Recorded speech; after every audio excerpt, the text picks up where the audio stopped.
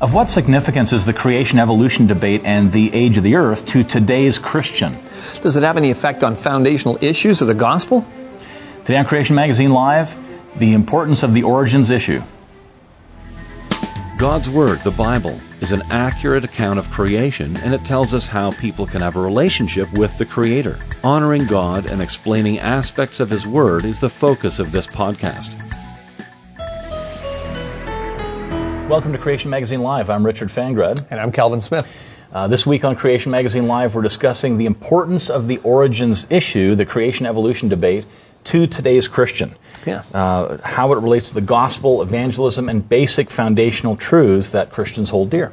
Right, and we're also going to touch on this really kind of sticky, controversial area of, the age of the earth. When did God create? How does that impact us? How do we know that? Those types of things. Right, and this is seen as a side issue by many people in the church. Yeah. People say things like, well, look, I believe God created, I don't believe in evolution, but when He created, that's irrelevant. He could have taken billions of years to create. Right. And, what's the big deal about the age of the earth? Well, so why the emphasis, people say, on 6 days, 6,000 years ago? Why emphasize something so strongly that's not a salvation issue? Right. See, we'd agree to a certain point, right? That the time scale itself, that's not the issue. The issue is, what does the Bible actually say? And how do you understand what the Bible means? Does it mean what it plainly says? It all comes down to a question of biblical authority. That's the real issue. Yeah. Can you just read the Bible as plainly written or not, or do you need scientists to reinterpret it? And of course, we're going to get into the details of that in the next half hour. Right, and we could ask other questions to kind of rephrase the question a little bit. For example, does what you believe about the age of the earth have any connection to gospel doctrines? It's a way of rephrasing it. Most people in churches today would say no. It doesn't have anything to do with it, right? Yeah. And the answer, and then this might shock you, about whether the earth is young or old, it's a vital issue, and it impacts salvation doctrines, and people haven't connected the dots, but we often do. Of course, that's one of the main reasons we go around and teach. Yeah, and one of the challenges here is that the importance of this issue of the age of the earth and its relationship with the gospel can't be communicated in a 10-second soundbite. Right. So that would leave way too many unanswered questions. So we're going to do this over this half hour of Creation Magazine Live. Yeah. Now let's start with this. A key point is that the time scale of millions of years is directly connected to the fossil record. Right. That's an important starting point. So the implications of that connection often go unnoticed by most Christians. Yeah. So what's the connection? See, up to about 150, 200 years ago, most people in the Western world took the Bible as real history, as plainly written, and they would understand that those rock layers with all those dead things out there were the result of a global flood. Right. It was recorded as history in Genesis 6 to 9. You could just read it plainly. That was good cause and effect for what we see in nature and read in the Scripture. But then, a guy named Hutton kind of re-kickstarted the idea of millions of years in the Western world, and then this man named Charles Lyell wrote a book called Principles of Geology, in which he claimed that the present is the key to the past. So the way we see sedimentation rates happening today in lakes and rivers has always been, that means that those layers must have got laid down, 1 or 2 varves per year. To make all the rock layers, for example, in Grand Canyon, it must have taken millions of years. Right. So he said that the earth was of vast antiquity. It was millions of years old. There was, the Bible's history in Genesis was not true. The thing is, those rocks contain all kinds of other things. You can see here, death, pain, diseases, extinction, carnivory, suffering, animals ripping each other up, that type of thing. Yeah, it's not just the record of millions of years. What was going on during those millions of years? Exactly, and that's recorded in the rocks. If the rocks are millions of years old, they have these fossils in them. They have all of this in them, and for example, you could think of pain. Right. I mean, look at some of the fossils that we've seen. Like Sue, for example. She's a big T-Rex, and we see a picture of her here. Well, she had a badly healed broken leg, right? We can see where the bones have fused back together, 3 broken ribs, one of them which was healed in 2 pieces, so that was a nasty shot she took from whatever. Fused tail vertebrae, likely due to arthritis. She had an infection, caused multiple holes in her skull. Yeah, that's kind of an interesting one. Initially, I guess the researchers thought that it was parasites, which is bad enough. Yeah. I mean, boring holes no, initially they thought it was parasites. Initially they thought it was attacks from other dinosaurs, which would be bad enough. But it's parasites eating holes through our skull. Right. She even had the tooth of another dinosaur embedded in a rib. So she was in a massive battle, right? Yeah. And it's, so lots of problems here, lots of pain, suffering, all It's an example of pain in the fossil right, record right there. Right, before the end of the 6 days of creation. Yeah. If they're laid down over millions of years, and let's think about the time scale, the biblical time scale of history and what that might look like, right? So we look at what the Bible says, that on day 1, God created certain things, and day 2, day 3, all the way through day 6, he created certain things on specific days, but at the end of the creation, he announced that it was very good. So there was no sin, there was no death, no suffering, no pain. Everything was very good, right? Right. And then, according to the biblical chronology, after Adam sinned, right, when he rebelled against God, that's when sin and death entered into the world. We read Roman passages like Romans 5:12. Through one man, sin entered into the world, and death through sin, and so death spread to all men because all have sinned. Well, that's the biblical timeline. Right? Yeah, and there's many indications in the Bible and a great deal of historical support that these 6 days here happened about 6,000 years ago. Right. So if the fossils are millions of years old, the question is, where do they fit? Right? Here's the biblical timescale. Yeah. Where do you fit in the fossils there? Right. And so, they'd have to go at the beginning of the 6 days. Yeah, or during the 6 days. Or during the somewhere. 6 days somewhere. Yep. Nobody's trying to add millions of years after Adam and Eve. Right? Because then you've got a biblical chronology there. This person begats that person, et cetera, et cetera. Yeah. So, but if at the end of the creation everything is very good, in Genesis 1:29, when God's giving commands about what people should eat, he says, well, you're not going to eat any meat. Matter of fact, he gives commands to all the land animals. Yeah, in verse 30. Yeah, verse 30 says, no, everything that has the breath of life in it, I give every green plant for food. Yeah. Well, it was very good. You didn't have to worry about animals ripping you up or ripping your kids up. It was a very good world. That's right. And the Bible talks about animal behavior. It's going to revert back to that in the future, and viewers will know those verses as well. But if the fossil record happened during the 6 days of creation, this is the problem, right? Then how could God have called his completed creation very good? Right. You would have to call carnivorous activity very good. Yeah. You'd have to call parasites boring through dinosaur skulls very good. You'd have to, all cancers that we see in the fossil record and all the indications of pain and suffering, how are you going to explain that to your non-believer friend who says, oh yeah, we've got a loving God that used billions of years of suffering and pain to create. Yeah, that's it affects the nature of God, doesn't it? It certainly does. We can talk character at great length about that, but we'll continue moving toward how this affects the gospel specifically. If we look at Genesis 2, verse 17, it says there that there's a warning about how death will enter God's very good creation. In other words, a relationship is established between Adam's disobedience and the entrance of sin and death into the world and the end of this state of very good. At that point, a relationship is established. Key point there in Genesis 2:17. Right. Now, this relationship is repeated in the New Testament in Hebrews 9:22, where it says, indeed, under the law, almost everything is purified with blood, and without the shedding of blood, there is no forgiveness. So, obviously, the shedding of blood, that means a physical death. It's physical death. Right? So, the relationship between sin and death, that's foundational to what happened on the cross, because Christ died a physical death, right? He didn't just die a spiritual death to pay for sin. It was a physical death. He shed his blood, and we read that in the Gospels. Right, but if physical death has been around for millions of years before there was ever any sin, then you've destroyed the relationship between physical death and sin. Right. So it directly affects the message of the cross, the foundational doctrines of Christianity. Right. For example, in Romans 6:23, it says that for the wages of sin is death.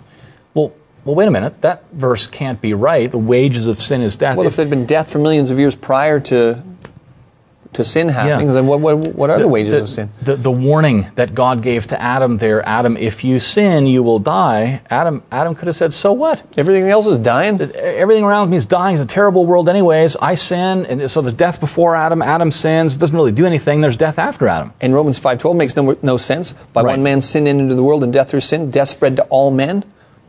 It just doesn't make sense. The bottom line is death must be the result of Adam's sin. Yes. Yeah. It has to be for the gospel to make sense. If you work through to a logical conclusion, your opinion about the age of the earth can have a devastating effect on important doctrines like the gospel. Right, and not just the gospel. I mean, Genesis gives us original initial explanations for all major biblical doctrines, directly or indirectly. So it's incredibly important. If you're going to explain something like marriage, if you're going to explain something like why you even need a Savior, you find it in Genesis. But it's amazing that many Christians just say, the origins issue, it's not that important. We can just look at what evolutionists tell us, and we'll just kind of incorporate that into our doctrines. But we need Jesus, and you need to tell people that he died for their sins. Yeah. So, They think it through. Anyways, let's look at some examples. Genesis tells us about God, not just as the creator, but as seen in chapter 1, of course, but also about the one who has a plan and purpose for mankind. That's us.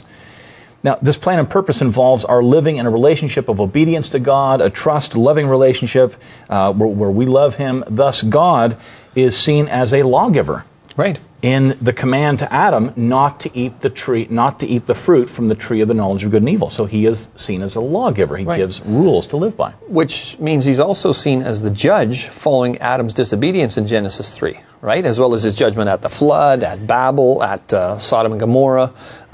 We see these judgments. So he's a lawgiver. He's also a judge of those laws that he's given. Yeah. Right? God's also seen as a savior.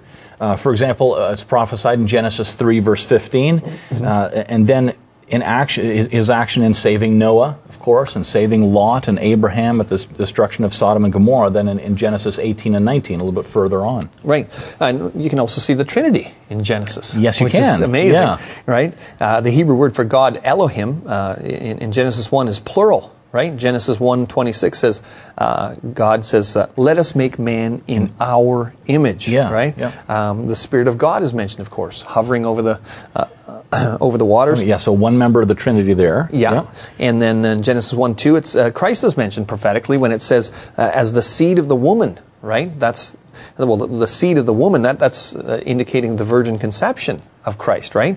It's not the seed of the man, it's from the seed of the woman, right? The virgin conception. Yeah. And that's in contrast to the usual biblical pattern as listing only the fathers. The fathers, there's contrast there. Yeah. Genesis gives us details about salvation, of course. In other books of the Bible, we read about that God in His mercy and grace forgives sin, but it's only when a penalty is paid by a substitutionary sacrifice. That's seen in Genesis as well. It's through a substitute that God provides salvation from the guilt, the power, and the eternal penalty, and ultimately the presence of sin. The substitute is, of course, the Lord Jesus Christ, and we read about that in the New Testament. But we don't get the details of the life, death, and burial and resurrection of Christ in Genesis. But the prediction and promise of what is to come is there in Genesis. For example, in Genesis 3:15, that the seed of the woman would crush the head of the serpent. Right. Now, further, this seed is a descendant of the first man, Adam, right?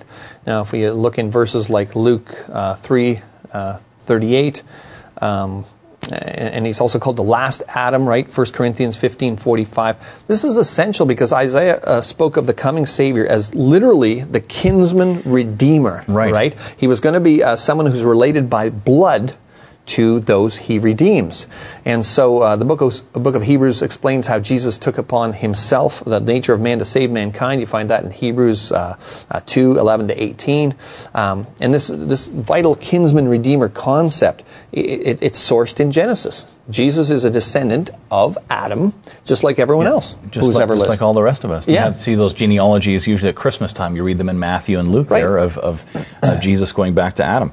The beginning of the Jewish nation, within which the Messiah would be born and die and rise from the dead, that's seen in the call of Abraham. Right. Also in Genesis. You have someone who's singled out there. The substitutionary nature of the sacrifice is seen in Genesis 22:1-13, where a substitute is given instead of Abraham having to sacrifice Isaac. Right. There's a substitute there.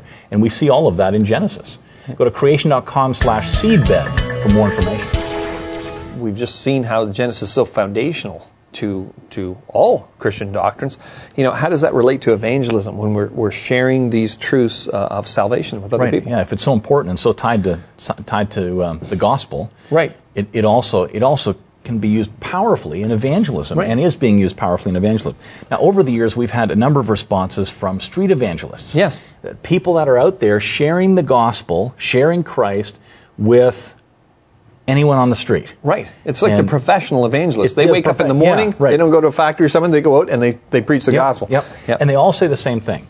One of the most cited reasons why people reject Jesus is this issue. That's it's the creation evolution issue. Well, I don't need to believe in Jesus because of what? Fossils, dinosaurs, science. What they mean evolution. Where did King get his wife? Yeah. Yeah, all that stuff. Yeah, Russell Wallace is a pastor and part of a street preaching team in Adelaide in South Australia. And he said this: there's a common topic among young people that consistently presents itself. This topic is evolution. While it by no means is the only topic that comes up, it is one of the most regular, and young people like talking about it. Why? Simply because it is what they've been taught and led to believe.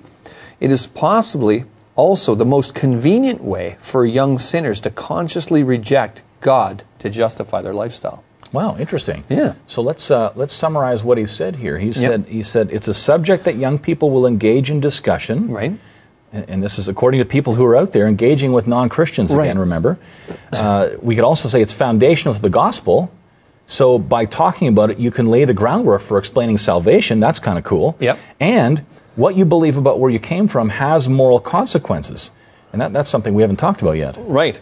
I mean, if you believe you evolved from pond scum over millions of years without God, then obviously who sets the rules? Yeah. Well, you do, right? There's nothing above humans to set the rules. Right. It's just a crazy situation we've got in our public school system now where, you've actually got public educators teaching young people, look, you evolved from pond scum. There's no absolute right. There's no absolute wrong. There's no, guy in the sky giving you all these rules. Now sit down and be quiet.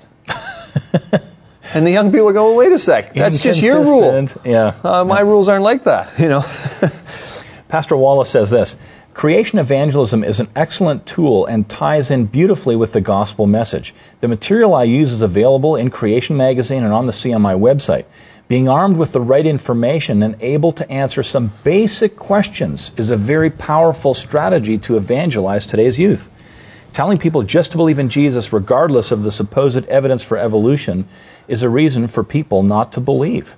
I do not expect a sensible mind to rationalize the contradiction. I really like that final line there. I mean, he's really put it together. Yeah. People who are smart are going to want to have a consistent worldview. Right. Well, my worldview, let's say Christianity has to be able to explain everything that we see around us. Mm-hmm. And he recognized that people aren't going to do that. And if there's a direct contradiction, they just say, well, your worldview is faulty. Right, yeah. So his experience is that people see evolution as incompatible with Christianity. Despite many Christians saying, oh, evolution is compatible, well, the non-believers quickly point out that it isn't. So he went on to say, the saturation of society with evolutionary thinking makes the job of evangelism more difficult today. 60 years ago, a street preacher did not have to deal with the frequency of today's stumbling blocks that get in the way of the gospel. Some of these include the evolutionary slant on fossils, carbon dating, the origin of races and dinosaurs, and their millions of years explanation. Right? So here's somebody who's out there chatting with people and drawing out from them why they are not believers. Right. And by the way, if you want to hear more from Russell, which is a great article, just go to creation.com/street-preacher, and you can read all of his comments. They're very enlightening. It's enlightening for any viewers that might be watching us thinking, well, creation evolution, it's a side issue. It doesn't matter. Yep. It matters to the gospel. It matters to our understanding of God and many other doctrines, and it's vital to, based on what we're hearing from people who are out there sharing the faith, it's vital to evangelism. Or it can be used to effectively get young people talking about the issue and lead very quickly to a gospel presentation. Right. Now, we know that evolution is a religion, so to speak. Like it's got religious overtones to it. Sure. And sometimes people don't want to talk about religion, what they consider religion, but they're often open to talking about evolution, which can then lead to those spiritual things. It starts a discussion. We'll be back. Of course, the common perception is that it's a side issue, doesn't matter. Yep. I hope you can see that it's not. It does matter a lot. It matters a lot to people who've rejected Christianity, who've maybe grown up in the church. Mm-hmm. If you've grown up in the church and your faith is solid, you might be saying, well, yeah, it doesn't matter to me. Right. And that's great. I mean, we'd all love to have a faith that we just believe the Bible, have that childlike faith. That's a goal for everyone, for Christians. But often people need more than that. They need something to get them to that point where it becomes a childlike faith. Yeah. If we can continue with Pastor Wallace. He had some other insights in the article that that's up on creation.com there. He said this: "Let me share another example of a Friday night encounter with a young man named Danny. As he was passing by, he heard the preaching and hung around to listen. I went up to him and started a conversation. He revealed that he had been through some bad experiences with his family and no longer believed in God like he used to." Now, just pause there for a minute. There are huge similarities, I think, between the story of Danny here that Pastor Wallace talks about and people in the church, young people in the church. The circumstances might vary, but they begin in church. The point is, they begin in church and then they leave. Right. And the statistics, I mean, we use them. Hammered this so many times. Yeah. People grew up in the church and they leave, and part of that is because the questions that they have about the truths of Scripture that are sometimes difficult to arrive at on your own were never answered. Right. And we need to understand, too, that those young people growing up in churches, you're not born a Christian.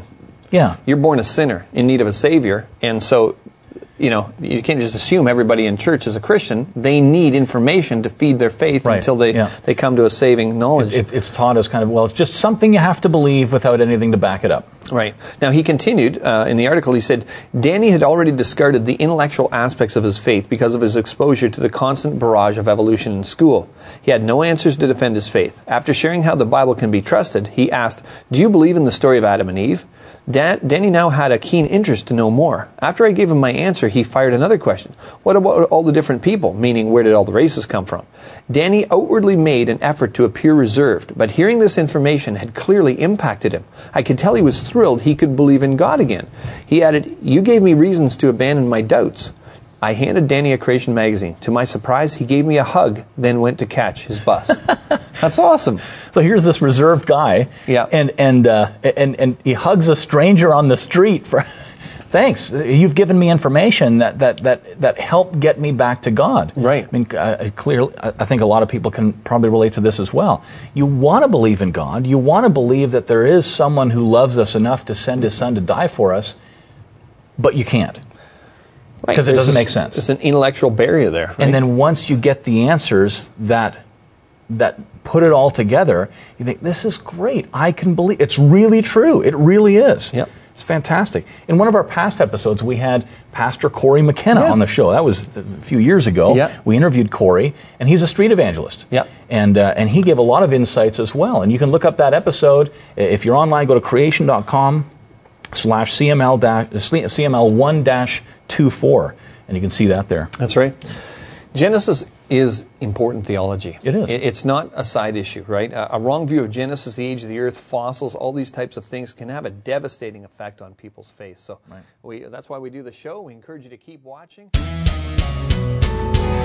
Today's episode was originally formatted for broadcast TV and is available online at the links in the podcast show notes. Both are produced by Creation Ministries International, publishers of Creation Magazine. For more information for the accuracy of the Bible, visit creation.com. You can also donate to the ministry at creation.com/donate. And thanks for listening.